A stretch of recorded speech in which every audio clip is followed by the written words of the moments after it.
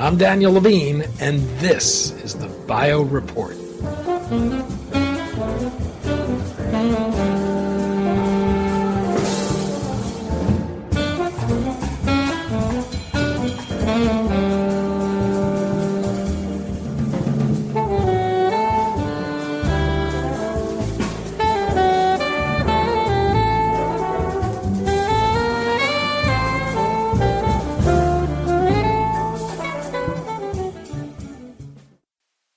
The advent of induced pluripotent stem cells, cells that can be coaxed into becoming virtually any type of cell within the body, promised to usher in a new era of regenerative medicine and improved drug discovery. In practice, though, the ability to use these cells to develop desired cell types have proved challenging to do in a predictable way and at scale. Bit.Bio has developed a synthetic biology platform that it says allows it to industrialize this process and produce desired cells in a consistent manner. We spoke to Mark Kotter, founder and CEO of Bit.Bio, about the company's platform technology, its efforts to develop cell therapies, and its growing offering of precision reprogrammed human cells for drug development.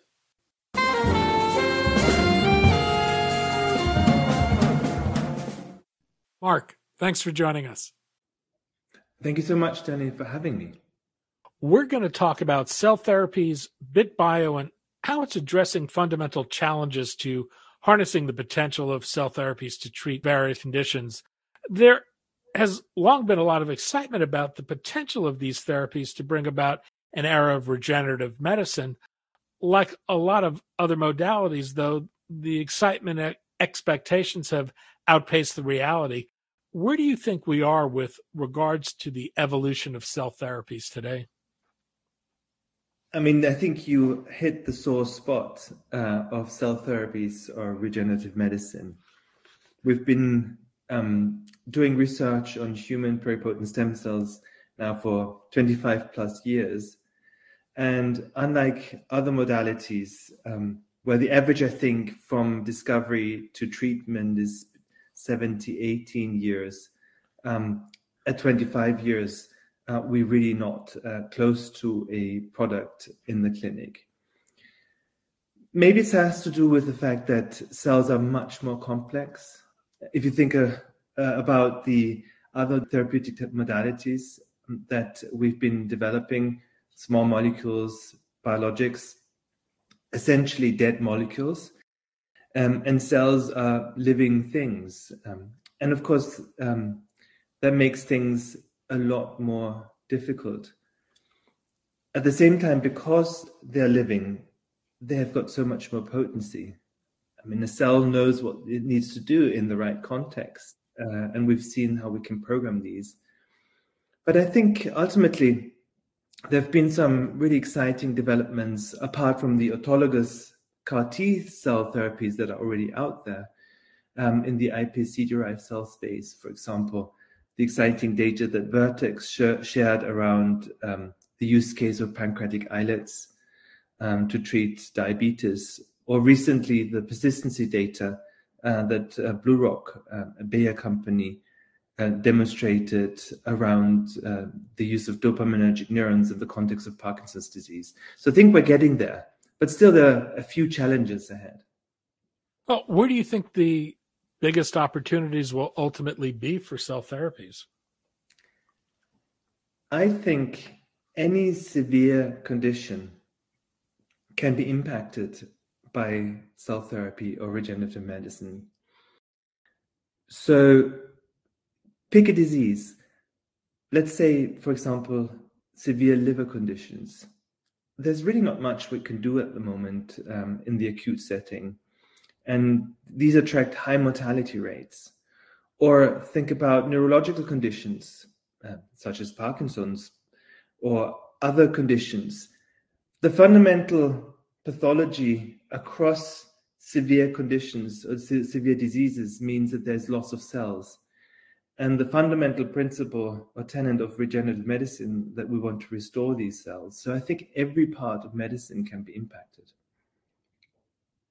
You're not only a stem cell biologist, but a neurosurgeon. How did your work lead to what you're doing at Bit.Bio today?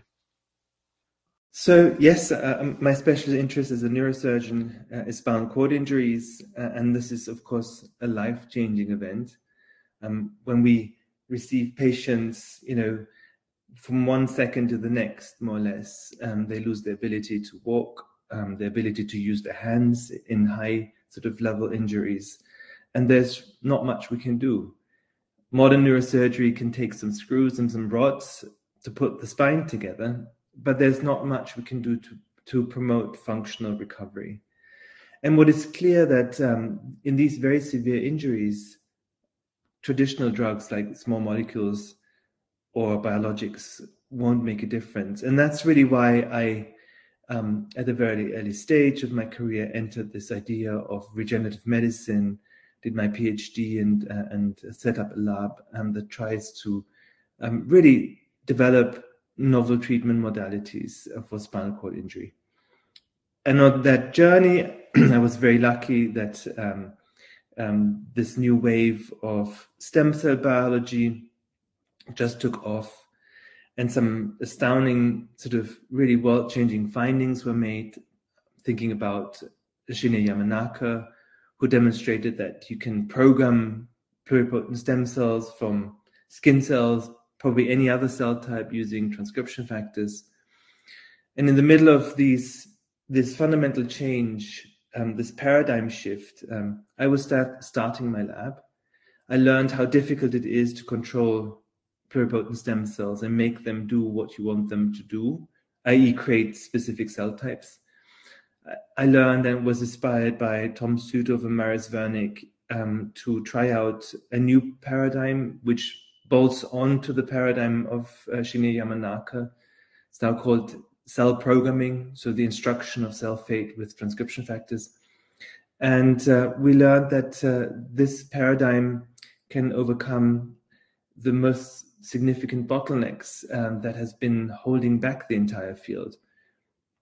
In the academic lab, we found an approach that can particularly be useful to industrialize the manufacture of human cells.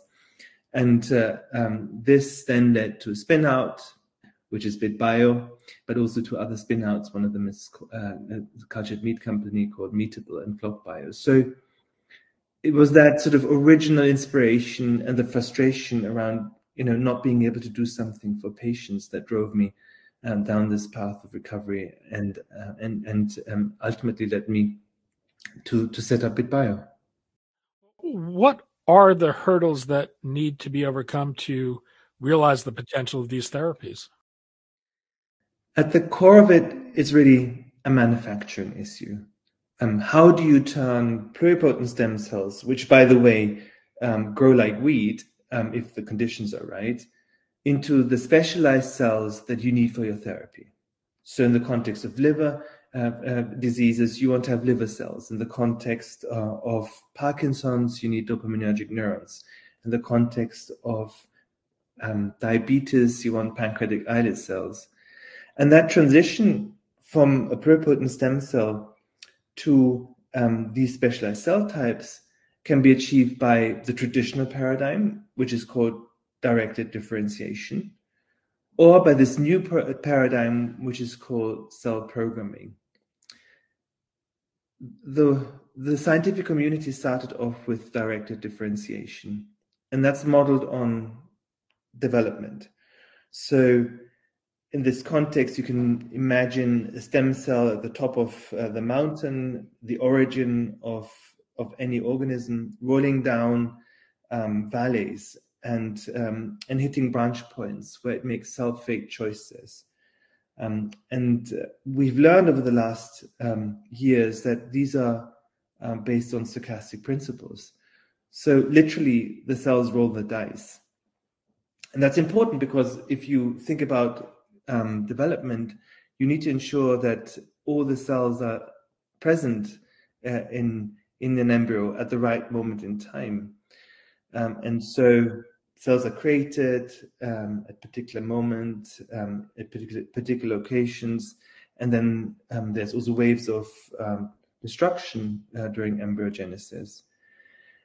In a manufacturing paradigm, if you have long protocols, and some of these protocols are, nearly 6 months, with multiple steps that are stochastic, you run into issues. You essentially can't scale. And so that was the problem statement. Cells that are immature, that are embryonic of nature, that are inconsistent in terms of being able to reproduce this process, and difficult to scale.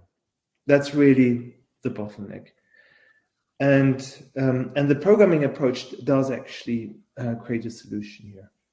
Well, explain that. What is the potential to industrialize this process and produce a product that's both scalable and predictable? So you need to get away from long timelines and stochastic events. Ideally, if you have a single-step process that is deterministic, that would be the optimal outcome. Of course, the general view is that in biology that's not possible. People talk about fuzzy logic of biology, about the difficult to predict, especially complex systems such as cells. But what we discovered in the lab was that there actually is a layer that operates in a deterministic way in cells, in human cells and in other cells. And this is the layer of information, or the layer of gene expression. So let me dig into this a little bit. Instead of looking at a cell from the traditional standpoint as, what are the components parts, what do these component parts do, how did they get there? We need to shift to a new paradigm in which we realize that a code script is at the center of biology. And by the way, this is a quote from Sidney Brenner, who got the Nobel Prize for programmed cell death. And what does that mean? Essentially, the core of a cell is the nucleus, and that's a bit like a hard drive. It stores genetic information, which, by the way, is a binary code in the DNA. And this information contains genes, and these genes obviously interact with each other, and they create programs. We call them gene regulatory networks. Now, this information layer translates into physical reality whenever you turn on a gene. It's information, mRNA, that gets translated into protein. These are the component parts, the physical block parts that create cells, and of course they create lipids. So from a first principle perspective, if information translates into physical reality and genes are driving this, then you should be able to program cells similar to how you would program computers. And that's really the premise that has been demonstrated by the Nobel Prize of Shinya Yamanaka. He said, essentially, take these particular 4 Yamanaka factors, and if you activate this, your cell is going to turn from whatever it is back to a pluripotent stem cell. Now, it turns out that every cell in the body has their own transcription factor combination, their own zip code. And so if you know the zip code, and if you have a way of deterministically activating these genes, which is what we found in the lab, it turns out you can create a manufacturing paradigm that is deterministic. That means every batch is exactly the same. The cells have functionality that is encoded in these transcription factors. The consistency can be can be sort of as high nearly as a physical product that you sort of produce in the real world. Like think about like a computer chip or so. So this paradigm shift away from traditional biology, which is sort of culturing cells and coaxing them with extracellular stimulus, to hard coding information into the genome and then switching it on to override the existing program, allows you to pivot biology into a programming or an engineering paradigm. And that's what sort of really is the basis of Bit.Bio. Well, one of the challenges with iPS cells has been to get them to transform into any desired cell type. This is, I take it, where Bit.Bio has been able to solve the challenge? Exactly. So this programming approach means that it's no longer a multi-step process that takes months, and there are no stochastic branch points. With this programming approach, we can essentially jumpstart a new cell type program in one go. And that sort of makes things much simpler. Single-step protocols that are deterministic, of course, that's much easier to scale. And what we found is we can go from small scale to large scale in 2D without changing the property of the cells, or without losing any fidelity in the process. And recently we also made the transition into 3D, and we didn't see that makes any difference either to the properties of the cells or the consistency of the cultures. And by the way, our licensee company, Meatable, uses the same approach for cultured meat, and they're driving into 500-liter tanks at the moment, and they haven't seen any difference either in terms of the fidelity of the process. So unlike traditional cell culture, which is very difficult to scale, and in fact, in the pluripotent stem cell differentiation process, we haven't seen any industrial scale yet. This programming approach doesn't seem to have that barrier, and you can just scale it from small scale all the way to large scale 3D. Bit.Bio has what it calls the OptiOx platform. What does this technology do, and how does it work? So that's exactly the thing that you need to make it deterministic.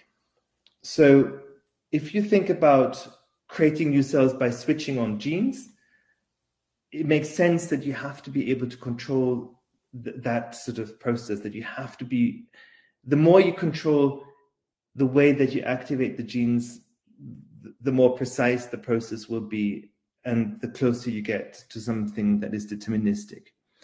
Now, it turns out that stem cells, human stem cells, have the capability of detecting when the wrong genes are switched on, or when genes are switched on that don't belong to the cell state that they're in.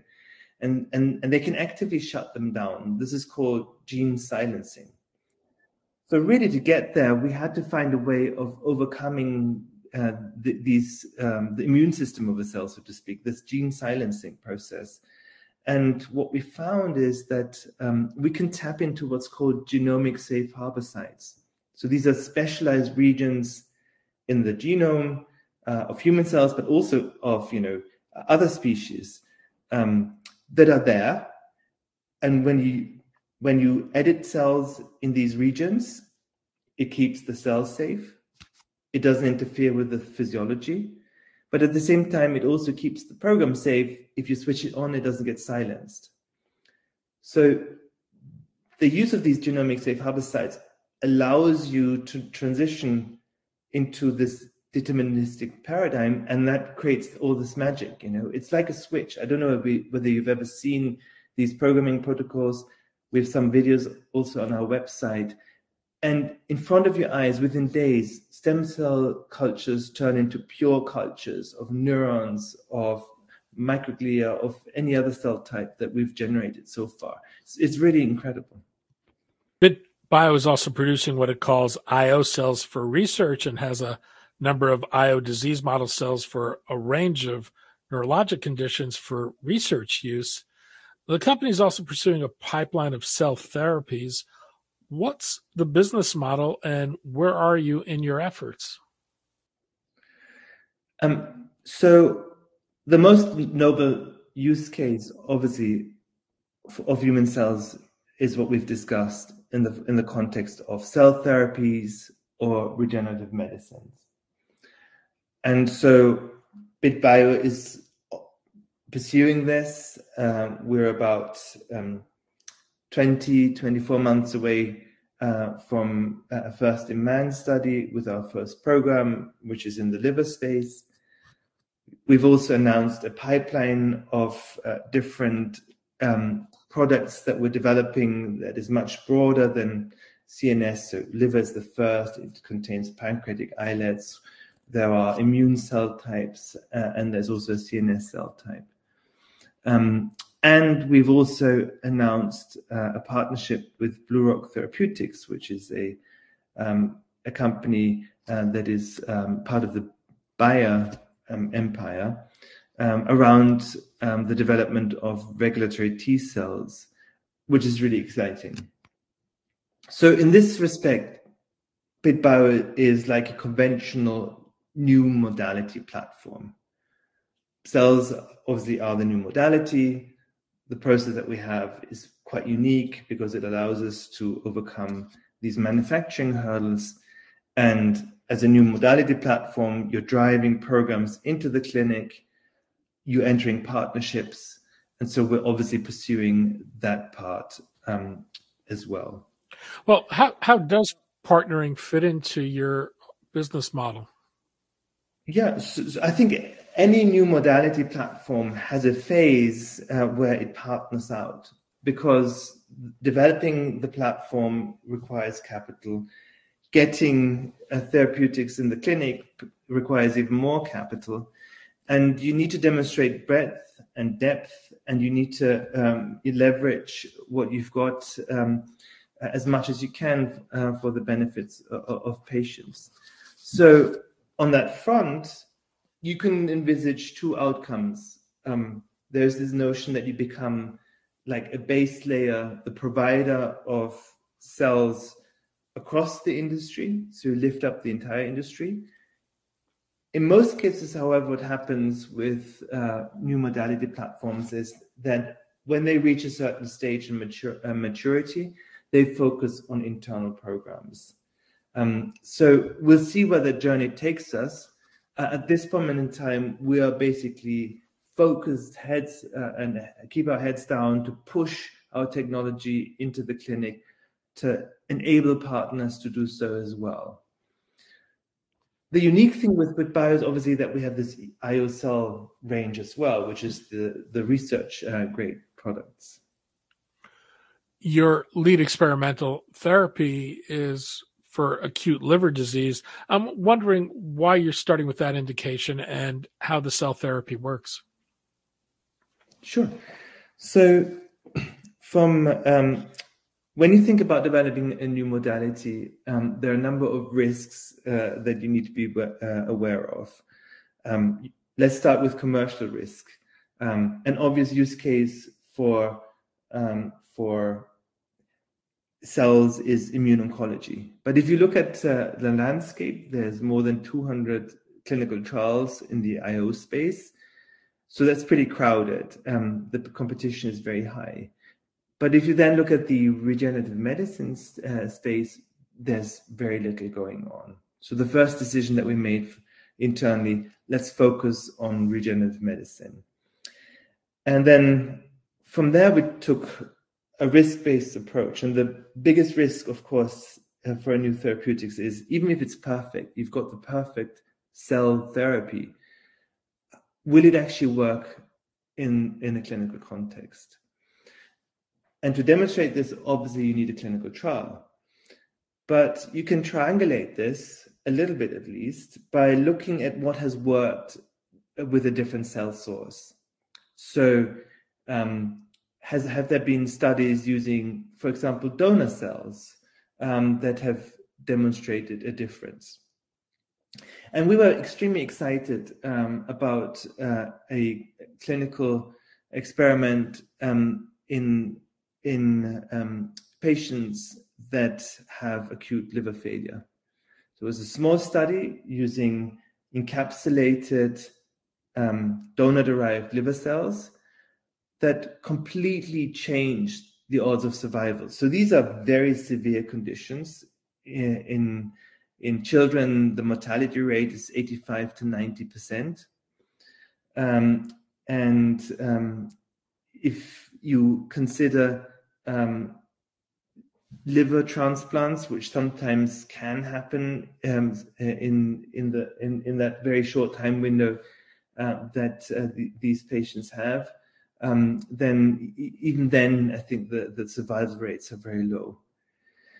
Now, the experimental treatment that we were so impressed with entailed the transplantation of encapsulated liver cells into the peritoneal cavity. So these are ectopic transplants.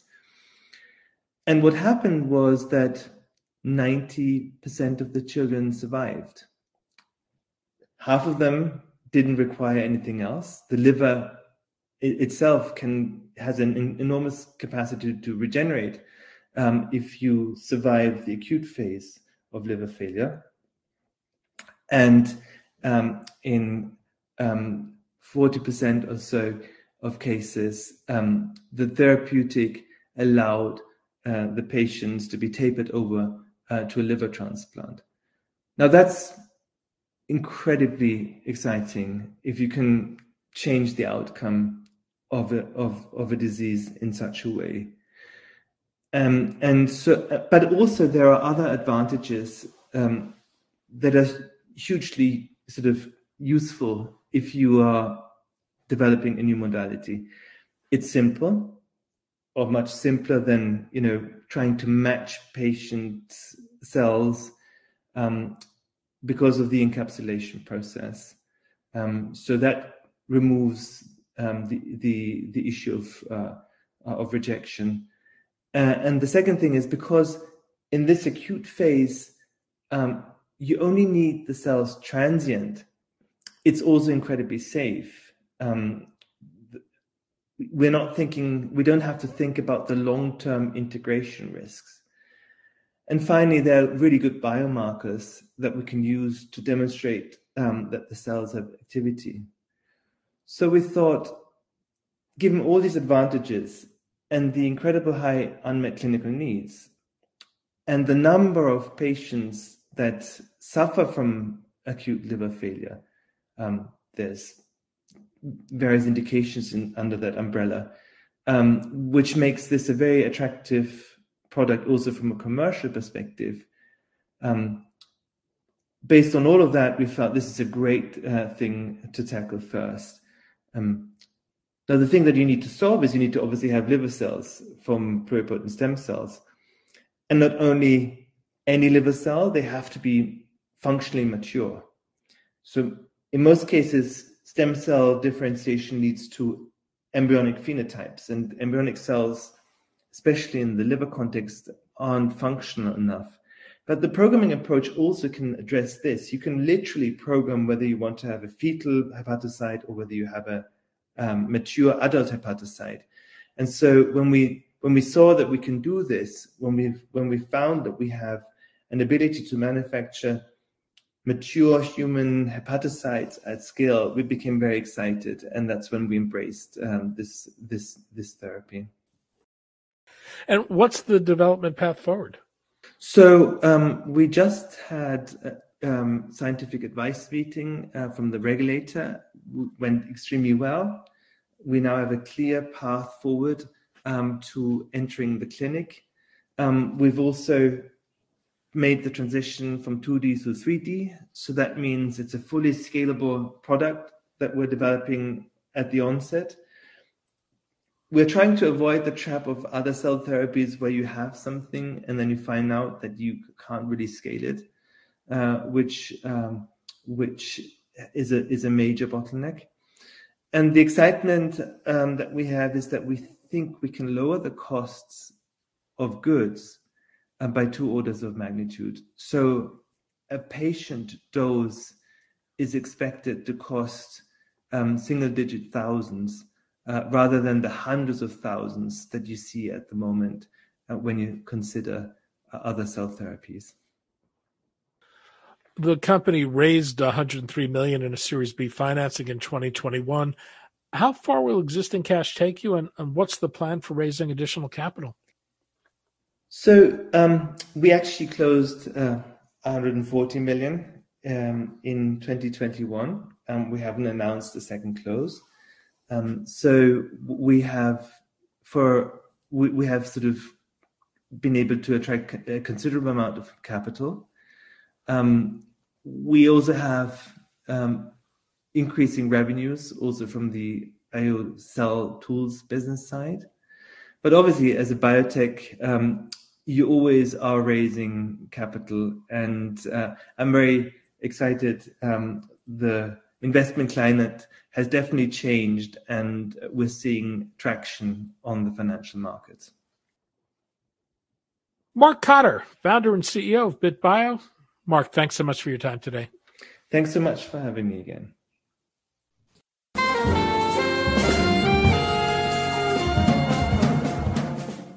Thanks for listening.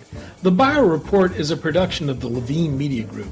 To automatically download this podcast each week, subscribe to our RSS feed or through iTunes or other podcast manager. To join our mailing list, go to levinemediagroup.com. We'd love to hear from you. If you want to drop us a line or are interested in sponsoring this podcast, send an email to danny@levinemediagroup.com. Special thanks to Jonah Levine, who composed our theme music, and the Jonah Levine Collective, which performs it.